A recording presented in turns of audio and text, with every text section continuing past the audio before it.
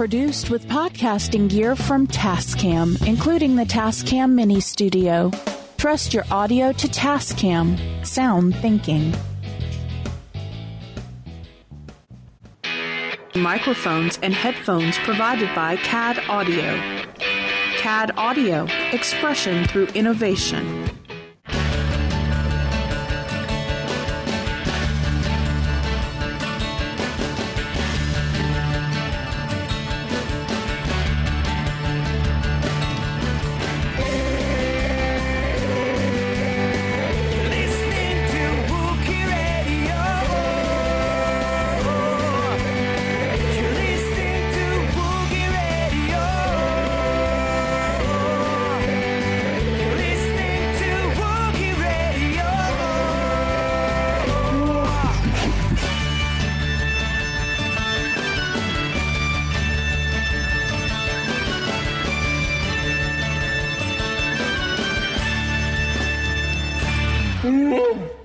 And welcome to another episode of Wookie Radio. It's the Smugglers 3-1, add one Smuggler Alliance member. Woohoo! If you could catch all that, then welcome. It is Ken, myself, Mike, and being joined by Smuggler Alliance member Jeremy. How's everyone doing? Hello. Also known as the Spider-Pan of the Neverland podcast, Head Lost Boy. That's where I was heading next, was get that plug in for Neverland. Oh, indeed. At neverlandpodcast.com. And this is weird because usually I'm the one hiding from the Imperials. What's Derek doing? He's not supposed to go on secret missions on his own. He'd want to take a vacation to Neverland, so I gave him some pixie dust, sent him on his way, and I figured I'd just fill in for him, you know. It's kind of like a service we do. Which planet is that on in the Outer Rim? Second star to the right, straight on till morning. You'll get there. Okay, that works. Before we get into topics, I want to say our merchandise shop is up. I'm in the process of getting the link on the homepage, WookieRadio.net, but go to our Twitter feed. You'll find the link there. Got some great looking baseball jerseys, hockey jerseys, sweatshirts, hats, t-shirts, tank tops for underwear. No, it's for Weeby Geeks, Mighty Marvel Geeks, and Wookie Radio. So, and the cool thing is all the bowling shirts, all the baseball jerseys and hockey jerseys says Smuggler and 16 in Arabic. Now you're wondering why 16? Well, that's the year that the show got started. There you go. So next year, when the final episode 9 comes out, maybe we'll do a jersey themed around episode 9 and have that ready to go for both. Put it in whatever language that the Doctor speaks, as Matt Smith is going to be in it. I'm excited. Don't know what he's going to be, but he's in it. Oh, I think we talked about that last week. Him and Dominic Monaghan. So, but to get started, the VP of Lucasfilm, well, she's president of Lucasfilm, but a VP with the Walt Disney Company, Kathleen Kennedy, going to be the first woman ever to receive the Irving G. Thalberg Award, which is an honorary Academy Award for production achievement. Along with her husband and producing partner, Frank Marshall. They're being honored for their body of work that reflects a consistently high quality of motion picture production. Lucas received this award back in 91 for his work on some little franchise that we like to talk about here called Star Wars. Yeah, independent movies, you know. And the award has only been given out 38 times in the entire Academy history. And we're talking, this is like the 100-something year. Let me bring back up the article there. Which one did it? Hang on. I want to say 114th, but I could be wrong. I'm most likely wrong. Coming up on the 91st. So last year was the 90th anniversary. Thought they were around longer than I thought. Kathleen Kennedy may be best known for the Star Wars franchise at present time, but she's been a bigwig or industry heavyweight or whatever you want to call it for decades. She's been involved in over 60 plus films to date, which have collectively earned over $15 billion at the box office. Kennedy and Frank Marshall have co-founded Amblin Productions with Steven Spielberg back in '81, and her first production credit was on E.T.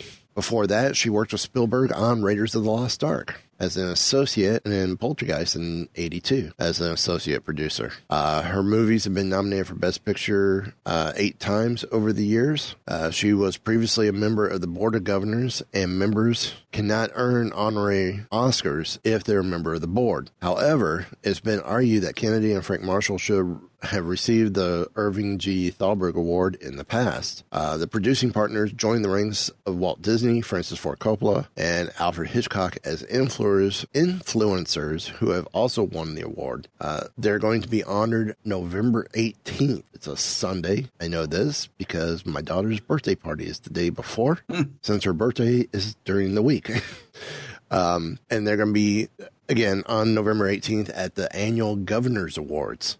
Now, Star Wars franchise revved up again in 2015 with Abrams taking helm of Force Awakens, which was overseen by Kennedy and Disney. While some may argue about the quality of the new films, they have collectively earned over $4 billion worldwide. Since the box office failure of Solo, A Star Wars Story, future spin-off films have been canceled. And there are rumors that Kennedy will leave her post as president of Lucasfilm. This is yet to be confirmed, but Kennedy's impressive resume speaks for itself. Now, until we actually hear it from Lucasfilm, which I don't believe has happened, the spin-off films aren't on hold or are not canceled. Well, canceled, yeah. Yeah, even Rian Johnson has tweeted and indicating that, no, I'm still working on my 3 movies. And then we have the D&D guys from Game of Thrones. They're still doing their trilogy, too. Yep. So, and that'd be David Benioff and D.B. Weiss, the D&D boys. Yeah, pretty much. So, they're going to be doing their own series. Again, spin-offs, they're not going anywhere. It's just the only one that hasn't been announced yet is what's coming after episode 9. Yeah, a bunch of spin-offs. And I think I've still been hearing talk about a live-action series coming to the Disney streaming service. I think that's still going, isn't it? Yeah. That's by Jon Favreau, Fava Beans. Mm-hmm. Biggest rumor on that one is that it's actually going to be about Mandalorians. Yes. Oh, that'd be awesome. And of course, if you heard our episode where we interviewed Bonnie Peace, we're pushing for a Lars Homestead series that deals with preteen Luke. Yeah. Uncle Owen and Aunt Beru. Now, imagine how whiny he would be then. There's some potential there, but it could also be really boring because, look, we're vapor farming. Hooray. No, I mean... Moisture evaporators. Woo. If the story's based around Luke, though... Yeah. And his little adventures and exploits and the Womp Rats, Beggar's Canyon, bringing in... Owen fighting off or getting rid of Obi-Wan and chasing him away. See, there's some potential, but it can also end up not working as well as you would hope. We get 1 or 2 seasons. I'd be okay with that. Yeah. I wouldn't carry it on for long, but it'd be interesting. Yeah. I wouldn't mind a live action series that maybe either had a different location premise each season or was almost an anthology style the way the Clone Wars were. Yeah. I mean, you have 3 characters that pop up here and there through it, but it's all individual stories. Yeah. It would be like the Clone Wars was, or like some of the old books, like the Tales from Jabba's Palace, the Tales from Mos Eisley Cantina, all those ones where maybe the setting is the same place, but it's different characters telling different stories every week. Well, how about start off by bringing back as new canon the old Dark Horse Tales of the Jedi series, and then you could continue spinning off from there, and each week is a tale of a different Jedi. Mm-hmm. Well, the nice thing with that one, you can put that far enough in the past that no matter what you do, it doesn't affect what's happening now. Exactly, because all that is, I believe, for the most part, pre-Clone Wars. Well, yeah, the Tales from the Jedi was over 1,000 years ago.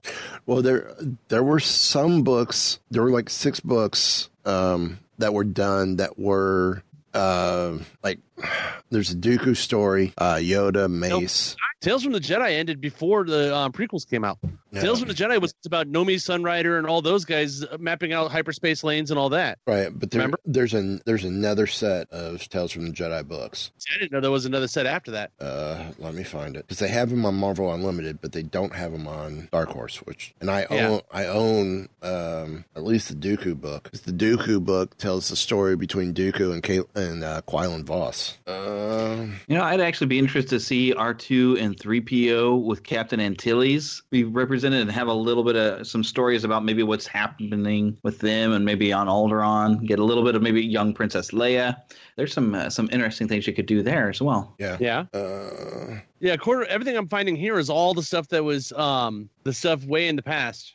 I'm going to search my all character. the Old Age of the Sith and the Fall of the Sith Empire were both about 5,000 years before Yavin. Those are the ones that had to do with Nagasato and Nomi Sunrider and all those guys. And you look at the girl.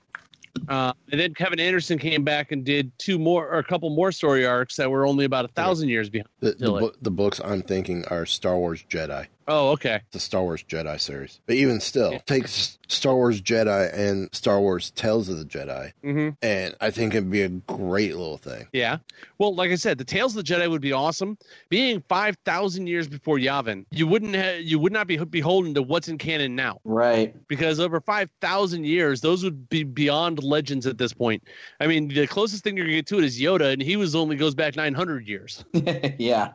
That'd be interesting. Another thing I'd actually like to see, if we're talking about something from the books, you remember that Rogue Squadron series? Yes. Yep. That would be interesting. Probably it's animated because, you want to get Wedge in there, and you could get the same voice to come in, but, of course, the actor is much older, but that would actually be an interesting series. Yeah. I think animated, though. You wouldn't be able to get the actor. You could get the voice actor, though, so if you did it animated, no problem. It'd be a great series. I mean, yeah, there are some great stories from the Dark Horse realm that would be worth bringing in. Oh, yeah. I mean, if you don't want to do a Boba Fett movie for whatever reason, why not do Blood Ties, which bounces between Jango and Boba? Yeah. I still think a lot of people may be surprised what would actually come out of a Boba Fett movie, unless they really push towards what fanboy theories are. Because like I said, if you look at what's in canon right now, Boba Fett, as far as we know, didn't have a history with Han Solo. Han Solo was just another job. Yeah. He was looking for Jabba, took a bounty. It's not because everybody seems to feel that this was something that happened, had a relationship back and forth, and they were rivals all the way back. It's like, as far as I could tell, and if you look at it, Han was a smuggler. Boba's a bounty hunter. They wouldn't be usually working together much or working against each other. They're not even doing the same job.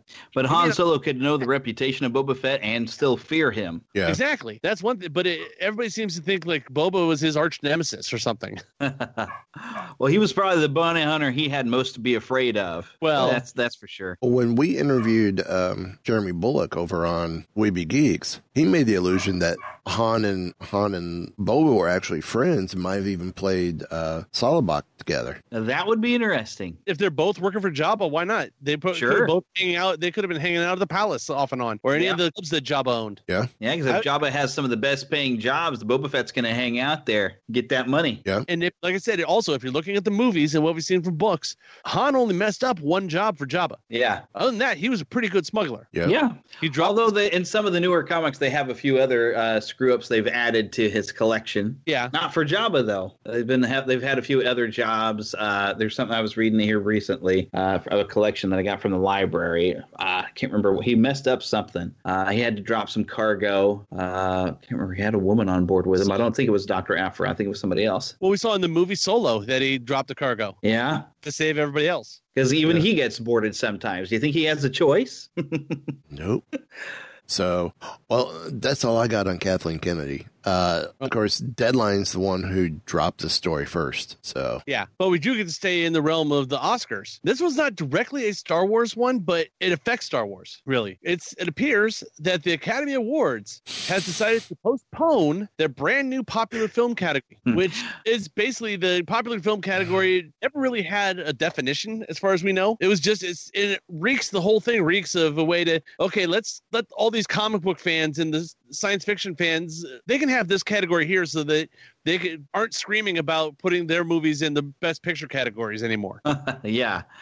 It's almost like that sidestep they did with Beauty and the Beast, which should have won Best Picture. And so they said, well, it's animated. We can't give it to that. I know. Let's create Best Animated Picture. Yeah. So you get this little side, like, we'll put those films over there. But yet, Snow White did win many years ago. Honoraries. Yeah, because I think they got it because the Academy Awards weren't being done yet or something like that. Yeah. And they gave Walt the little honorary set where he had the 7 miniatures. Yeah. Well, I guess since this was announced, the new category has come under a lot of criticism, like we were just saying, from many people, including Oscar Isaac, who thought it was, quote, pretty stupid.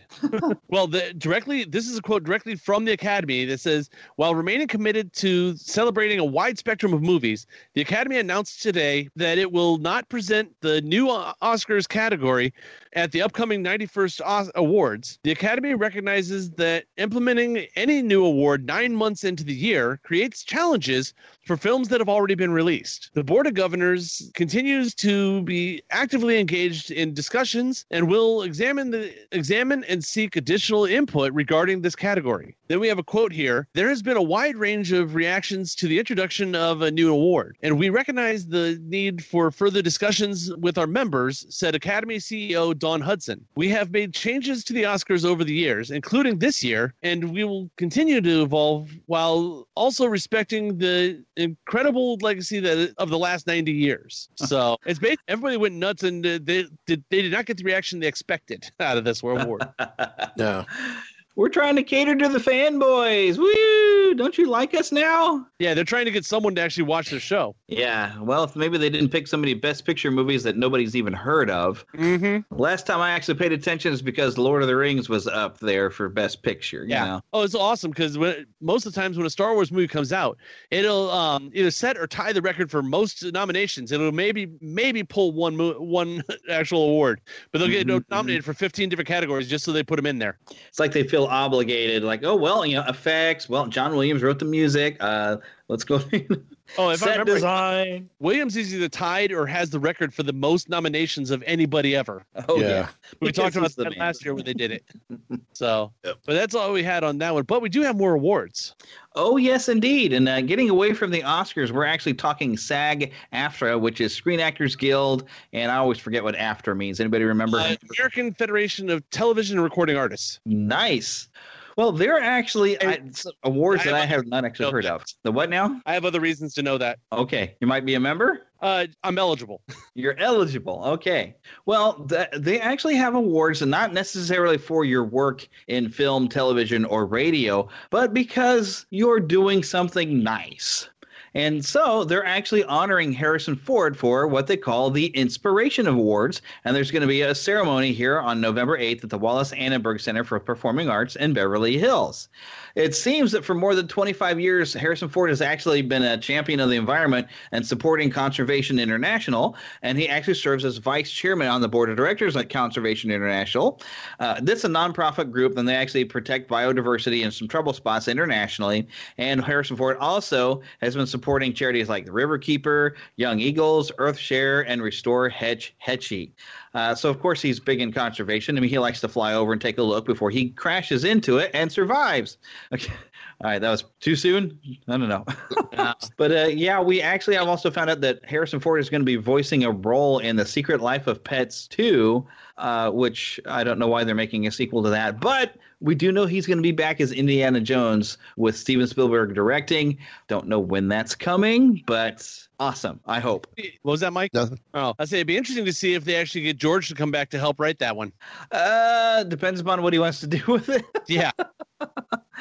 Because I don't know. I understand the thought of, if I'm going to put it in the 50s. Oh, those B-movie alien movies were coming out in the 50s. Maybe that's what we need. No, George. No, that's not what we need.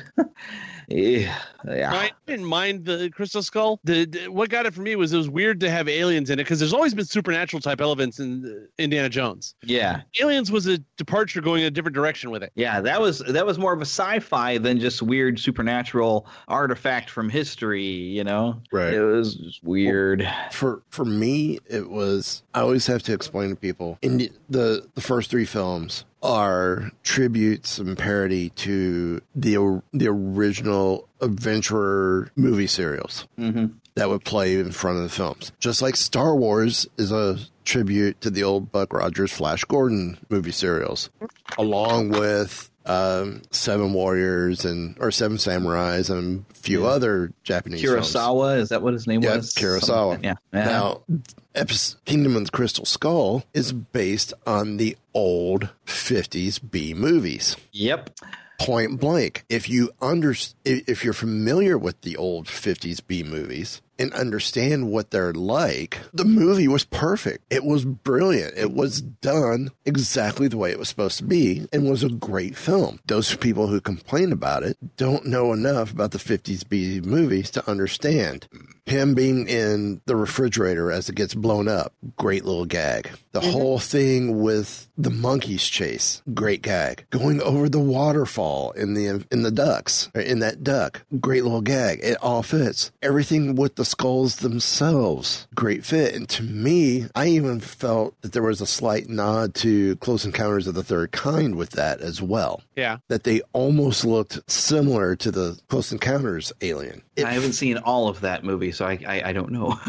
It fits. It works. It's perfectly fine. It's My problem with a little bit is science fiction. I don't know if it fits with what Indiana Jones is doing. Exactly. It just doesn't fit in with Indiana Jones. It's not the right movie series to put that in. I agree. It was done fantastic for what he was trying to do. I agree. I don't fit the way he wanted it to. Yeah. But I think part of the reason why they went with Crystal Skulls is because they were all of a sudden becoming mainstream right before the movie, so they figured they would ride those coattails with the film.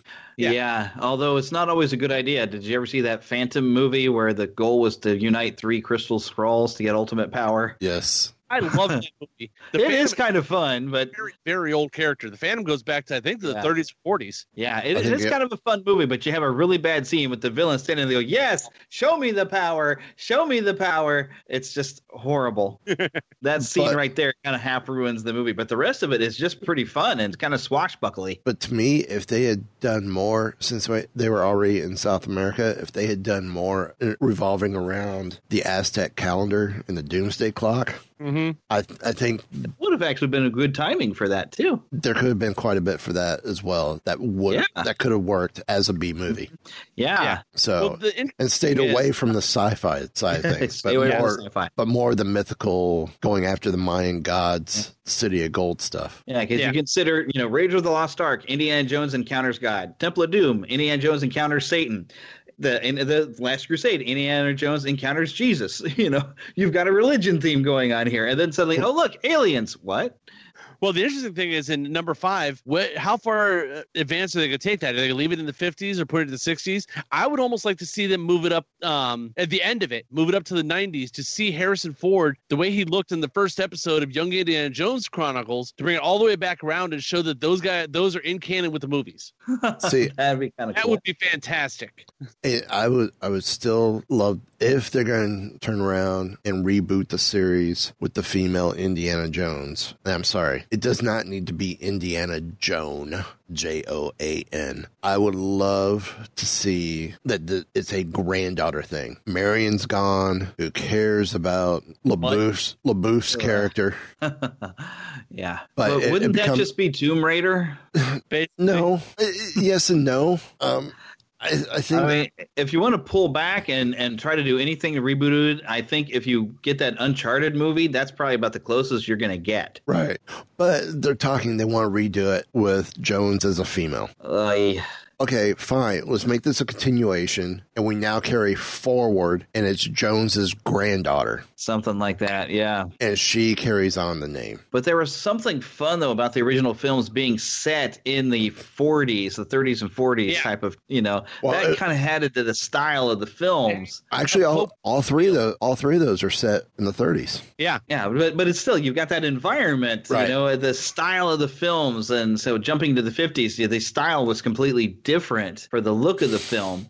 Also, the Nazis compared to the communists for villains, the Nazis I think made better villains. Oh yeah, they did. Yeah. So yeah, if you try to continue on to a granddaughter would be very modern age by the time you have a granddaughter, and it becomes Tomb Raider. Well, no, because if you move it to the 70s and you're still dealing with the Russians during the Cold War. Well, in the 70s, his granddaughter's probably a 5-year-old. Well, no, because think about you're already looking at the 50s, and he's got a son. So if we're assuming that he's eventually going to have a daughter, but let's even be happy about saying maybe by the 60s he has a daughter. So in the 70s she's maybe a teenager. Yeah, but actually you could do this with Mutt. In the 50s, Mutt is what he was probably 17, something like that. Yeah. If he has a daughter in the next 5 years, say, it's going to put it somewhere probably right around 1960. So you have a teenage girl in the mid 70s. Yeah, that's like what I just said. Yeah. or even go into the Reagan years. Yeah. Yeah, I mean, you're still dealing with the Cold War through the 80s. Yeah. It gets harder to. I think the overall villain, the way the Nazis were and the way the communists were, the farther you get into the 80s and stuff, the harder that is to sell. Yeah. But because Cold War was late 70s, early 80s. Cold War was still pretty intense. Yeah, it was very intense in the 80s. But and we have shown there's some nostalgia for the 80s with Stranger Things that really has brought in the nostalgia, and it's actually gotten kids interested in things from the 80s and music of the 80s. Yeah. So maybe setting an Indiana Jones film in the 80s with a granddaughter, and she would be an adult by then, that might work. And give it a little bit of the Pitfall spin. Yeah, there you go. A popular game from the 80s. That could be fun. Would be I wouldn't mind at this point recast Indiana Jones and actually just do more stories in the 30s. Yeah, and I was always thinking Josh Brolin would actually make a pretty good Indiana Jones. Yeah, just like you do James Bond or some of the other ones where you have other actors playing the same character. It's Indiana Jones is a character, not a person. Well, if you want to go a little younger and set them in the 20s, let's bring back Eldon Rock from Solo into the role. Alden possibly. Yeah. Let him do it for the 20s. That may be too soon right now. Yeah. Blu-ray sales show that people actually did like this movie. I think it's going to happen.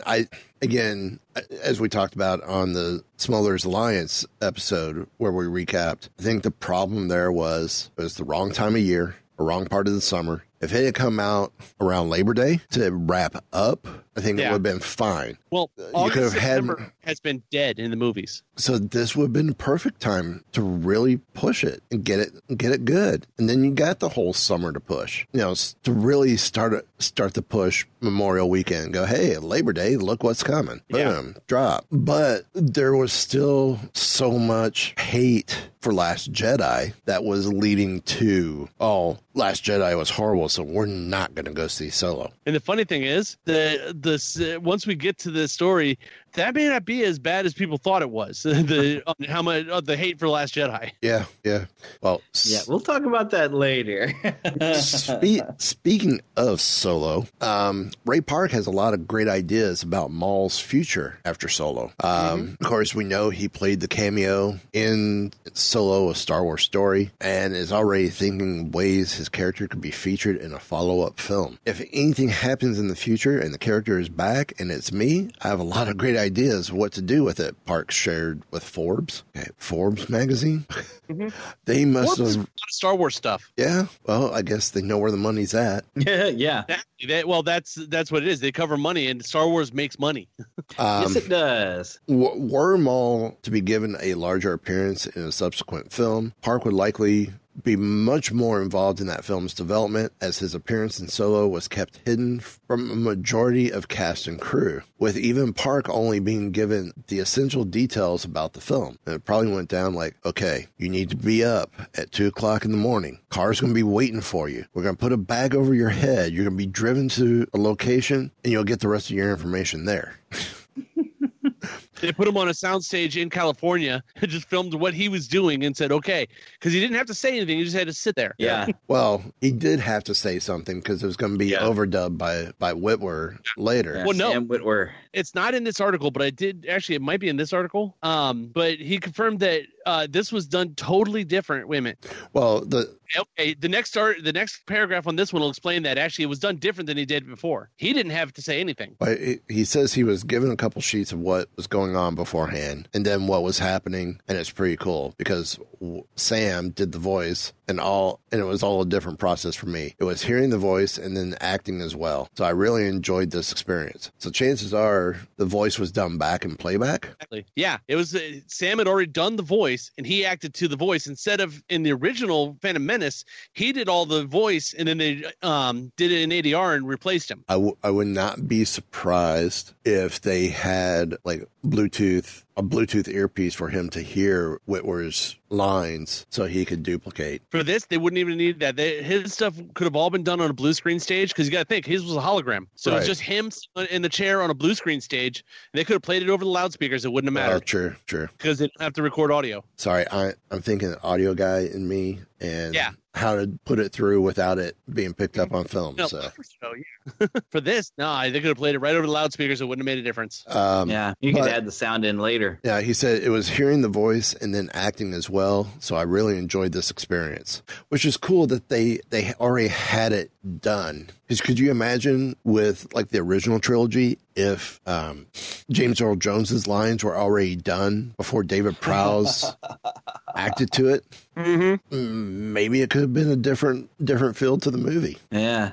Well, because David Prowse thought they were even going to use his voice when he was filming it. Yep. Well, the interesting thing is, I wonder if they hadn't done Clone Wars and such, if they'd have done it this way. Because this is the way they do the Clone Wars and Rebels and all that. Remember, they'd record all the audio, and then the animators actually animate to that dialogue. Yeah. Yeah, that's pretty Yeah. standard with animation. Mm-hmm. So, And being an animation guy could have recorded it months before, and they knew he could keep a secret because he's got NDAs so far up that he ouch.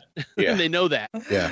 If you say anything, your children will feel it, how bad it will sue you. Yeah. Yes. Now, prior to the film's release, Ehrenreich confirmed that his contract included a total of 3 films as solo. Yet this doesn't guarantee that those 2 other films will come to fruition. Well, nothing ever said either that the other 2 films were solo movies. It's just he's appearing 2 more times I think there's a typo in the next line, but as Darth Maul movie. as Solo in a original trilogy film. Now, Park noted, too, that while he signed on to star in 2 G.I. Joe films as Snake Eyes, only 2 of those films landed in theaters, with no plans for a third film, having emerged since 2013's G.I. Joe Resurrection. yeah, I think originally he signed on for 3 G.I. Joe movies. They only made 2. And I'm sorry, I hated the body paint look of Snake Eyes in the first film. The way he looked in the second film was perfect. Yeah, I didn't even bother watching the second film because that first film was so bad. that's the one character they kind of got right with Snake Eyes. Yeah, and they kind of got Cobra Commander right, too. Not in the first movie In the they second, didn't. first one was horrible. Yeah. And Snake Eyes was horrible because I'm sitting there going, okay, is he wearing an Under Armour shirt? Is that body paint? Is his face body paint? And he's just wearing goggles? It didn't make sense what it was. Whereas the second film, it was exactly what it should have been. So, of course, we are hoping for more content with Maul, as you know, he was a predominant character in the Clone Wars. Also, you know, pretty big of a deal in season 3 and 4 of Clone Wars. A 7th season of Clone Wars, we may see him make an appearance there as well. I think that's pretty much foregone conclusion at this point, because if they're going to talk about Mandalore, he was involved in Mandalore. Yeah. With Death Watch and all that. So that's how I feel. I think it'd be great. And of course, there's also been pictures leaking out of, you know, apparently it's going to be stuff we're going to see on the release of Solo: A Star Wars Story. Some of the concept art and concept photos of Maul with the robotic legs. Mm-hmm. Yeah. And these look great. As of recording, we got 2 weeks till that drops on DVD and Blu-ray. Yep. Woohoo! Unfortunately, we're not going to see a DVD Blu-ray combo. It's 4K. It's 4K Blu-ray digital combo, not Blu-ray DVD digital combo. I've been looking. They're sticking it to me. Yeah, I know. They've been driving me crazy. It's the same problem I had with Infinity War. I'm like, doggone it. It's I It's not think going to be lower. Well, go ahead. I think we're slowly hitting that stage where, like with the video cassettes with DVDs are slowly going away. Yeah, they're pushing it out though, instead of, because DVDs kind of took over almost organically when The Matrix came out. Suddenly we've got a big selling DVD, and everybody was purchasing a DVD player on their own. This time it feels like they're pushing us. I mean, granted, I do have a Blu-ray player, but I also still have a DVD player that I like to use.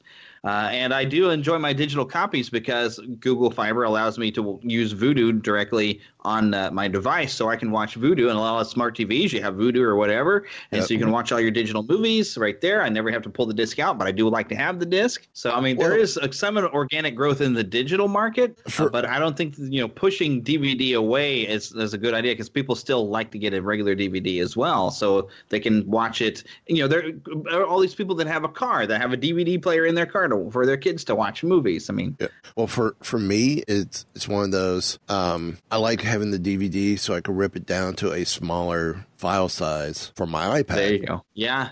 Or even the phone or the laptop, because let me find my Last Jedi. Last Jedi through iTunes. Of course, it's got all the extras as well. It's a 5.19 gigabyte program file. Yeah, it's a space heater. Yeah. I mean, Infinity War is 5.81 gigs. So, I mean, yes, as much as I'm an extras junkie, that drives me nuts. Yeah. And now it's to the point with iTunes, you can't even choose standard definition. So, yeah. Well, see, that's where I usually just, most of the newer movies that I've bought all come with the digital copy. Yeah. And if I want to watch it other than on my regular TV, I'll just stream it. Yep. Then I don't have to worry about saving it or anything. Yep. So that's it for Solo. Solo comes out, as stated before, in a couple weeks. I can't wait. Oh, yeah. I just got to figure out, what do I get now? Just Blu-ray digital, or do I now? Well, I don't have a 4K Blu-ray player. All I've got is yeah. See, that's why they can't push us to 4K, because we have to buy a new TV to go 4K and then a player to play the 4K. That's like, the PS4 Pro. Why am I going to go and spend money on that just to play my games on 4K if I have to go buy a 4K TV first? And why spend the extra money on that when all of my HD TVs are just fine? Let me wear one of them out and break it first. Well, I do have a 4K TV. I got that a couple weeks ago, or last week. But I also got a new Blu-ray player that only does, I got just a regular, but it does 4K upscaling for streaming video. So, because I don't have any 4K discs. But 4K for me, a lot of times, depending on how it's done, it almost is, because of the way the frame rates run, it looks too realistic. It takes me out of the experience. Because watching TV on a TV or anything else, your brain notices and it looks like TV or it looks like a movie. Yeah. If you get the super high resolution, super high frame rate, all of a sudden it looks almost like you're looking through a window, and that takes me out of it. It's not the same. Even in filmmaking, because I made the mistake. I filmed a music video in my cinematography class, and I thought I'd go ahead and film it at 60 frames per second, and then I would just take it down to 24.9 to make it more the film standard. And it granted, it started to look more like film when you slow down that frame rate, but it still wasn't quite the same as if I had filmed it at the typical frame rate that we see in film. It still had that video quality instead of film quality. So yeah, I can't really see myself wanting to go up 4K. I mean, I can do 60 frames per second on a video game. That seems to work. But if I see it in a movie, it won't seem like I'm watching a movie. We're so well trained because, old film reels, 24 frames per second. We're so used to it that the transition just doesn't work in our heads anymore. But yeah, when it converted over to DVD and video cassette, it became was a 29.9 frame speed. Yeah, you can do that, but they don't tend to use it, because it starts to lose that film quality. Yeah, I mean, the picture can look good, but having that frame rate still makes it look like a movie. Yeah, that was the problem with the first of the Hobbit movies when they put them out. Then they put it out and they made the big thing about having it. You could watch it in the high frame rate and all that stuff. Yeah, first one in that in 3D with the high frame rate, and it's like, no, it just doesn't feel right. It doesn't look right. Yeah. Not to mention that movie wasn't very good anyway. Yeah, but I liked them, but I read the Silmarillion and some of the other stuff that they added parts in from. I'm just waiting for that Netflix Silmarillion series. That'll be awesome. Yeah, the Lord of the Rings series from that's Amazon, I believe. That's going to be great. Well, but yeah, moving on. Well, we do know that Rian Johnson is a fan of the Clone Wars series. Oh, yeah. And he comes out and explains why. Well, kinda. Who is this? Deep Sing Music at Desi Hood Music on Twitter actually asked Rian Johnson a question. He says, "Hi, at Rian Johnson.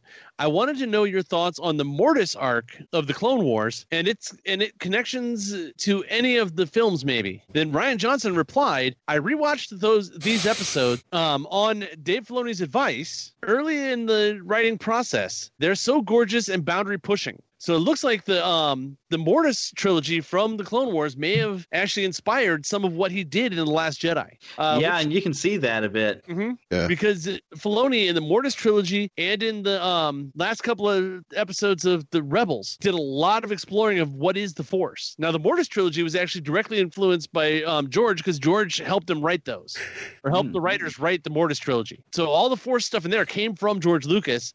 And being that Filoni was the supervising director of Rebels, you could tell that the Rebel stuff basically came from the mind of George also, even though he wasn't sitting in the writer's room anymore. Yeah. And it shows how now in the Mortis trilogy, we know that Anakin, Obi-Wan, and Ahsoka were transported to a strange world called Mortis, which at this point we still don't know. It's never been said whether or not that was real or like a dream thing produced by the Force. No one knows, or no one's ever said. I'm sure Filoni knows the answer, but he's not going to tell anyone. That man knows how to keep a secret. Yeah. Yes, he and does. How to dance around it. Saw that firsthand. in the same room at a press conference when he did all that. Yeah. He has the greatest tap dancing shoes ever created. Well, but they landed on a mysterious world called Mortis that was inhabited by only 3 people: the son, who was a powerful in the dark side of the Force; the daughter, who was equally powerful in the light side; and the father, who kept the balance between the other two. Now, the father brought Anakin to the land in hopes that he will replace the father as the keeper of the balance once he dies. Eventually, all 3 of them actually do die, which in its own way still keeps the balance of the Force. Now, Rian doesn't specifically talk about how these episodes influenced him, but you can kind of see it in watching The Last Jedi. Rian does call the episodes gorgeous and boundary pushing, which could definitely translate. Now, a lot of people had a problem with the way he did the Last Jedi and all the story elements, but no one's been able to complain about how beautiful it was, or it actually pushing the boundaries of what is Star Wars or what is the Force. Everybody agrees that, yeah, it did. It basically, they did do that. But also some of the other arguments of the, oh wait, that's what I just talked about. Okay. But the entire idea of Mortis is a sort of living manifestation of the Force. It's something that was never hinted at in the franchise before. Its entire existence potentially changes quite a lot about how the Force, how you view the Force and Star Wars as a whole. Now, you can almost hear, this is from Cinema Blend, and they said that you could actually almost see the connection here with Kylo Ren, Rey, and Luke, where Kylo Ren and Rey possibly being the son and the daughter. Yeah. They're extremely strong on the light side and extremely strong on the dark side, and Luke trying to kind of hold the balance in the middle. Definitely. He really was out of the picture, but he could be pulling that part. Yeah. Because Luke has touched the dark and the light both. Yes, he has. He was only a fraction of a step from going to the dark side in Return of the Jedi. Yeah. It was one decision that totally changed his path. Yep. So it's interesting to just look at the similarities between these. Oh, yeah. It was all over at night. I guess maybe some of the people who didn't enjoy the movie just didn't see that it was reflecting the Mortis. Yeah. Well, a lot of people, we know this, a lot of people have either not watched the Clone Wars or was like, oh, it's just a cartoon. It's like, no, all of the animated stuff is part of canon. Yeah, and it's not just a cartoon. It's a freaking awesome cartoon. Yeah. Yes. Well, George Lucas even said when Lucas was running it, he said that all his canon of what was Star Wars story and what actually happened in Star Wars was the 6 movies at that point and the Clone Wars series. Yeah. That was it. Yep. So anything he's got his hands in is canon. Yeah. But that's why in the Clone Wars he was able to bring in parts of the existing EU. Yeah. None of those were actually part of his version of canon until he brought them in. Right. Right. And he changed them a little bit because the original stories they were in were not part of canon anyway. But if he likes some of the elements he sees in some of the books and some of these writers, he can say, hey, that's pretty good. That's pretty good. We can use that. Exactly. Things like Quinlan Voss. Mm-hmm. He was brought in out of comic books. And Thrawn. Well, yeah, that was after him, but yeah, Filoni brought in Thrawn. Yeah, see, because Filoni thinks like George sometimes, I think. Well, Yeah. he's last man we know to actually study at the feet of George Lucas. Yeah. And actually, I'm almost halfway through the Thrawn Alliance's book. Good book so far. I'm Awesome. so behind on my reading. I'm able to lazy read at work. I go to the website and download books. Well, as a slightly different look at Star Wars, we know that Star Wars Galaxy's Edge is coming very soon, 2019. Very Yes. excited. And considering this is still sort of rumory, but I'm sure there's some truth in it, that we're going to hear some John Williams and Michael Giacchino music, because, of course, Michael Giacchino did Rogue One. Who was the music for Solo? Who was that? Alexandra Desplat? No. That? A minute, I have it here. Yeah, look that up for me. I have the there it is. I have the CD sitting right beside me. Yeah, I only have digital on that one. Couldn't find the disc anywhere. Amazon was my friend on this one. Don Powell. Don Powell. Okay. So possibly we'll hear some of his music. So I would assume, of course, and John Williams music, you're going to hear their music all around that area on the Falcon ride, in the cantina, some of the other areas around Black Spire. I bet you're going to hear the music. But there's some rumor that potentially they're going to compose some new music for this area, which would make sense because we don't want to hear just the Cantina songs we've heard in movies. We might want to hear some new music, maybe even some of the music used in the Clone Wars. There's a lot of potential for different source music that Disney already has control of, but it's possible that they may write some unique pieces of music to play around the area in Black Spire. We don't know if this is actually going to happen, but it's a potential. Yeah. So this is exciting, mainly because new John Williams music. Yeah. Well, the fun thing here is anybody who knows Michael Giacchino knows that he's basically his favorite composer was John Williams. Oh, yeah. It probably I think he studied under him for a while. Yeah, I don't know if he ever actually worked with Williams or not, but it's like if you listen to his music, it's similar to the style of what Williams does. Oh, yeah. Giacchino's got it nailed. And which, yes, I will. It is pronounced Giacchino. He's put it on his Twitter feed because we keep calling him Giacchino or Giacchino. So, yes, for reference, Giacchino. It's very weird, but I learned how to say his name. I'm proud of myself. Well, hopefully if the two of them do write new music for Galaxy's Edge, maybe we'll get a soundtrack out of it. Oh, don't tempt me with will get me excited. Oh, it's been done before. Stuff like this happens or not. Yeah. I know it's been done before because they've done soundtracks for Reflections of Earth and Tapestry of Nations, those parades, that parade at Epcot, and of course the fireworks show. We have gotten soundtracks for Haunted Mansion. Which I do own several copies because they keep mixing it up, and I have to have one when they make a new one because it's the Haunted Mansion. They've done soundtrack for something else. I've got a Pirates of the Caribbean. That's it. Yep, That's it. Yeah. it's very, very cool. So for the most part, that's what it is. So we could potentially. That would be awesome. I know there's a list out there of songs where you could create your own soundtrack from Song of the South, and most of the other attractions, there's a song list available done by Disney fanatics. You just gotta go hunt for it. But I think with this, I hope that they do put out a soundtrack if it's original stuff. Oh well, see now I'm excited at the possibilities. That sounds very awesome. So Yeah. if not, I'm going to be finding a speaker somewhere and figuring out how to tap in and record. Oh, I'm sure you could talk to someone behind the scenes and pull it directly out of the feed. Yeah, no. Not that easy. Mike will be pulling in every favor he's ever picked up on. I'll let you be on the podcast if you pull it for me. I know if I really wanted to, I really needed to, I know a direction I could go to potentially get it, but Nothing you're going to say on air. No, and I'm still waiting to see if they actually do release a soundtrack first. Yeah, I bet they will. If they get some new music, they're going to put it out. Yeah. Just because money. Now, And also it'll be available at the parks. Oh, yes. speaking of money, have you guys ever wondered how did Leia fund the Resistance? Well, I'm sure she wasn't alone. Well, with the new Poe Dameron annual that just came out, I believe it came out last week.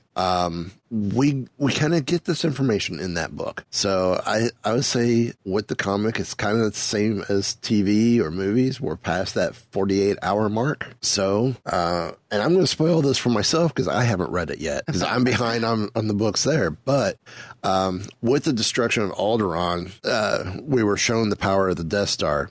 Oh, yeah. But now the Star Wars comic shows how Leia eventually got revenge for her home planet in the new trilogy.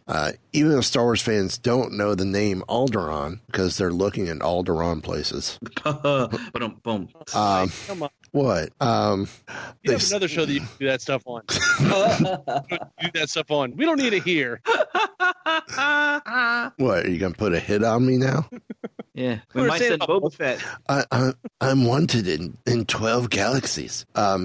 They certainly know the planet. The first world to be totally obliterated in the Star Wars films was meant to act as a demonstration of total evil and brutality. But there's a new wrinkle as Alderaan takes a new place in the canon as when Poe Dameron and his Black Squadron are sent to recover a priceless relic for Leia prior to Force Awakens, a relic that turns out to be the only piece of Alderaan that survived the first Death Star fire. And it's the knowledge of its people. So when Leia opens up the package, which is set to be sold to the First Order for a small fortune, she can hardly believe that her suspicion proved accurate. The box contains what remains of the archives of the Great Library of Alderaan. They were sitting right next to the Dead Sea Scrolls. Of course, it's the place where the very best literature and knowledge of Alderaan ever produced was kept safe. And accompanying the flashback gives a brief glimpse of the library itself, focusing on Leia's time there with Bail Organa. And we can only assume that was Bel's devotion to these higher texts is what made him such an important founding member of the First Alliance to restore the Galactic Republic. Of course, with his ability to sense when the Empire was prepping to strike, had been shared by the rest of the people, Leia reveals that the priceless knowledge contained began to be smuggled off-world away from any potential Imperial occupation. When the planet's erased, so was the history. So it's a poetic tale from Jody Hauser and Andrea Brocado, and this connection can be made, and of course the connection made between the old Star Wars story and the new isn't the only one the comic has to offer. When Poe Dameron and Han Solo secretly team up to get the item into Resistance hands, they also assure the ancient information contained within is weapon-related, not the archive of the Great Library of Alderaan. But when Han learns the truth, he knows Leia is the only person in the galaxy who would know exactly what to do with it. So, yeah, I think that's pretty cool. Yeah. So I'm loving how the comics are kind of bringing us a little bit more backstory to kind of fill in gaps. Of course, this is all being given under direction from the story group. Yep. So, because I'm quite sure they know what's going on with the streaming service, other movie projects, so they know how to skirt around this to make this work with what's coming out. Yeah. Or potentially coming out. So yeah, it's like you said, it's great that they're actually all the backstory that everybody wanted to have in The Force Awakens. Oh, what happened all that before all this? And they said then you're going to get all that. Just give us time to, and they're given enough time. They're slowly developing stuff out, and they're not throwing it all at once. Yeah. So they're actually taking time to be able to figure out exactly the way they want to tell the story and what exactly happened. Yep. And keeping us following us like they got a little bait on a hook that just kind of pull it along a little bit, and we just keep chasing, getting a little bit more and taking some hits off of it and everything. Oh, Yeah. yes. Well, that's the nice thing is Disney in general, you can see what Disney and Lucasfilm have learned from mistakes in the past of the EU. Because remember when the EU first started with the Thrawn books, you'd have one book. The next year you had one book. And then eventually you got, over the next couple of years, you'd have maybe 2 a year at the most. But eventually, once the prequels came out, you had them coming out like every other month. Yeah, there were too many. No one can keep up with it. Yeah. They finally slipped once they started the new canon back with what was the name of the book? New Dawn, with the first novel. They've actually slowed it down and said, okay, fine, you get 1 or 2 books a year. That's all and that's all we need. Yeah. You have to digest it, figure out what's going on before you move on. Comics being such a the type of media it is, having 2 or 3 comics running at a time is fine, because not everybody's going to read those anyway. Right. Yeah. And you expect a couple of comics or a comic every week. I mean, that's just the way it works. Yeah. So it's like, yeah, they've learned from if you start going too fast, all of a sudden the people you had reading your books can't read them all, and they get lost in the shuffle somewhere. Yeah. Which is what happened, hence why, the old canon or the EU is not considered truly canon. Maybe bits and pieces from when it's been pulled, but, it's been said many times too, Lucas essentially kept an encyclopedia of the different characters from the different books. So when he came time to create characters, he made sure he didn't duplicate a name from the books just so there wasn't confusion about bringing those stories into the proper canon. See, I don't think Lucas did, but he had guys like Leland Chee and Pablo Hidalgo who did know all the canon and could actually help him out, and he'd run it by them, say, hey, has this been done anywhere out there, or how many people am I going to get? But sometimes I think George did it on purpose. He'd say, well, how many people are going to get ticked off about this? Yeah. Let's do it anyway. Yeah. Because he was messing with people by the way he did certain things. I think he had fun playing with the fans. Yeah. Yeah, because the fans do not hate The Last Jedi as much as you might think. This is true. Mm-hmm. Well, because the Blu-ray sales apparently have been impressive, right? Well, yeah, the Blu-ray sales for The Last Jedi it is the #1 Blu-ray of 2018 as of right now. And I know I've got a copy.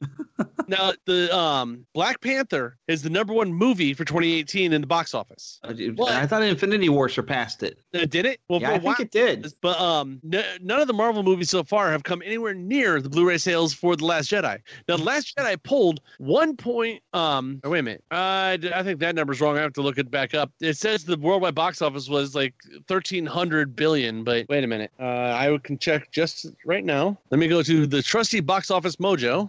Okay, according to Box Office Mojo, The Last Jedi pulled in a total of $1.332 billion. Basically, it's $1.332 billion at the box office, which is not anything to sneeze at. Even people say how terrible this movie was. So, but it was the #1 movie of 2017, both domestic and worldwide. But overseas, actually, Beauty and the Beast topped it at $759.5 million. Where Jedi only pulled $712.4 million. But when you combine them together, Last Jedi is way above everybody else. Yeah. So it makes sense that the Blu-ray is doing well also. So far, the film has sold 3,019,432 units, bringing in an additional $69 million to the added to the box office, basically. Well ahead of the #2 Blu-ray sale, which is Black Panther. Now, Black Panther did better worldwide and domestic than The Last Jedi, but just barely. The Black Panther did $1.346 billion, where and it was $1.332 billion for The Last Jedi. So Black Panther at the box office just eked out, but it looks like the film has only sold $15 million in sales in the US, and a total of $84 million worldwide for its Blu-ray sales. So it's interesting to see this movie that everybody has all these problems with, and they have and no one liked it or something, and yet it's still the highest selling Blu-ray in the country for this year. Yeah, we seem to have a very vocal minority of people who dislike the movie for one reason or another. What is also interesting, the Washington Post has an article by Bethany Lacina, who's an associate professor of political science at the University of Rochester. She conducted a study across Twitter using Star Wars and various forms of hate speech, and find that there's not exactly that many instances of the hate speech as you would have thought. And a lot of times it comes around where there's already an argument that got heated somewhere or another on Twitter. And the real trolling is actually pretty minimal, although we keep hearing stories of how Kelly Marie Tran was bullied away. And actually, we're finding out that the female fans actually seem to get harassed a little bit more than any of the celebrities have been harassed. So there is a very vocal minority, and they didn't like it. And I'm sure there's some regular people who are not that vocal and not being hateful who didn't enjoy the movie. But I keep hearing some people who they didn't quite like it, but they'll still go and watch it again because they're trying to, it's like, well, maybe I missed something, and so they'll go ahead and they'll watch it again. And it's possible some of these people that they're trying to like it, they're just not quite connecting with it. They'll still go and probably buy the movie because they love Star Wars enough that they'll purchase. So keeping those Blu-ray sales up, and they'll watch and they're trying to dissect it. They don't necessarily come away, I think, liking it, but I've heard of people doing that. They'll buy it, they'll watch it again, and they'll try to dissect it and get their heads around it. But so those are the people, the fans who maybe didn't like The Last Jedi, but they're not the ones really going around, and this minority of people who are going around hating on people and causing problems that make this issue seem a lot bigger than it actually is. See, for me, I enjoyed the movie thoroughly. Yeah. It was more, this is the one movie where I can nitpick it to death. Me nitpicking it doesn't mean I don't love it. Yeah. There's too much to take in. You really have to take it apart and see what all was going on. It was deeper. It was more complex. And yeah. I remember maybe it was on the Blu-ray on some of the special features, but I remember a quote from Rian Johnson where he's talking about he got left with a Luke Skywalker that for some reason was not involved with the conflict of the First Order. He had to come up with a reason for that, and what he thought would be most interesting is the Luke that we got, where he's not a coward who's hiding. He's actually having significant problems with the Force, and that he caused Kylo Ren's whole thing. He's got all these inner turmoils he's going through, and it's great that way, because instead of just getting a flat Luke Skywalker who comes in the way we remember him and he's just going to come in his laser sword and save the day, he's got a character arc. He's continuing his hero's journey to becoming that master that we see him at the end. Right. And we do get a big moment at the end of him being the big hero. It's fantastic. Oh, I love it. Yeah. As we've said on here before, the thing is, if you actually look at what we've seen on screen of Luke Skywalker, where you see Luke at this seems like about what he would actually do if you look at what we've seen on screen already. Yeah. In the movies he was in. If you look at the way his story arc worked there, every time he'd come up against a problem, he started to doubt himself. Yes, that's true. Or he would doubt the way he was doing something, or he would make the wrong decision in the wrong way. Eventually, he did make one really good decision of not falling to the dark side and not killing Father. That was a good decision, but he had plenty of bad decisions. Yeah, that's why we could relate to him so well. He was so human. He was flawed, like one of us. Well, if he's building this new Jedi Order, training new students, if one of them goes bad, it makes sense with his character as we've seen it, to him that doubt what's going on. And all of a sudden, wait a minute, I did something wrong. How do I fix this? Yeah. Or step away saying, no. If I do it again, I might mess up. I got to go study some more or something. And totally shut off the rest of the universe till he figures out what's going on.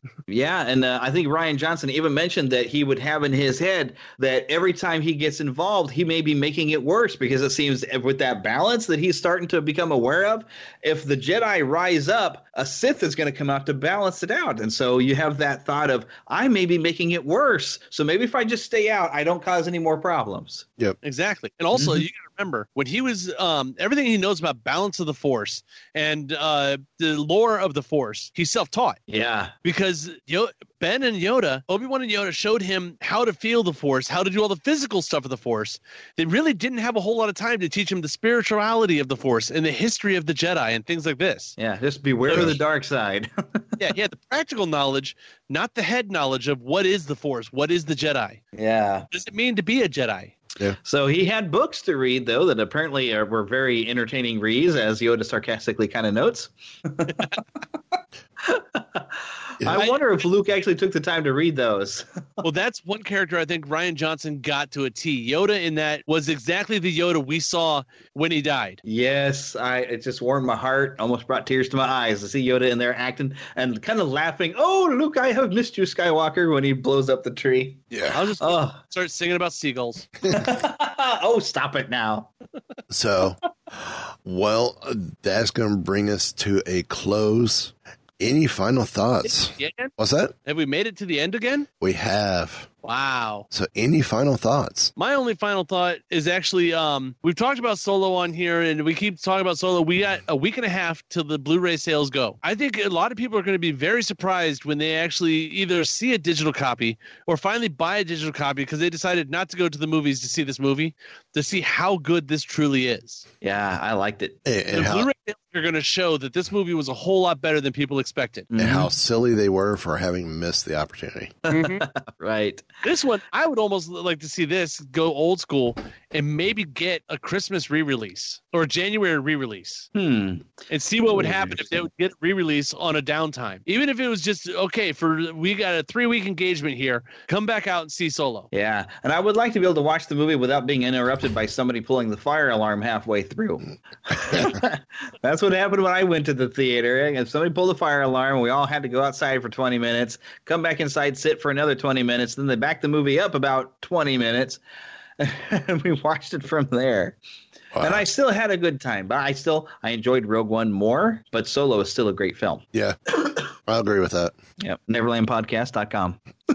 That works as well. Well, that is going to wrap it up for us. Again, find Jeremy over on Neverland Podcast at neverlandpodcast.com. Find them anywhere that podcatchers. Yeah, pretty much anywhere. And there's a special going on. This will be the second week of W.R. Miller being part of the show. He has written a historical Star Wars source book where he has the first volume covering from 1971 to 1976 of all like press clippings and all this information about the actual making of the first film, even interviews with Gary Kurtz. Very fun guest, and it was a nice, good, long conversation, but we'll have the second half airing actually this week. So come check it out. Make sure you download the first half too. We are also giving away a copy of the book, but you'll have to listen to the show to find out how you can get it. Awesome. Ken, any final thoughts? Nah, I think we've got it. We've covered most of it on here. Jeremy, thanks for coming on and hanging out with us, man. Yeah. No problem. Anytime. And there's only one thing left to be said. Give the evacuation code signal. All right, cut the chatter. Jet, I can hold it. Pull out! No, I'm all right. I have placed information vital to the survival of the rebellion into the memory systems of this R2 unit. I've lost R2.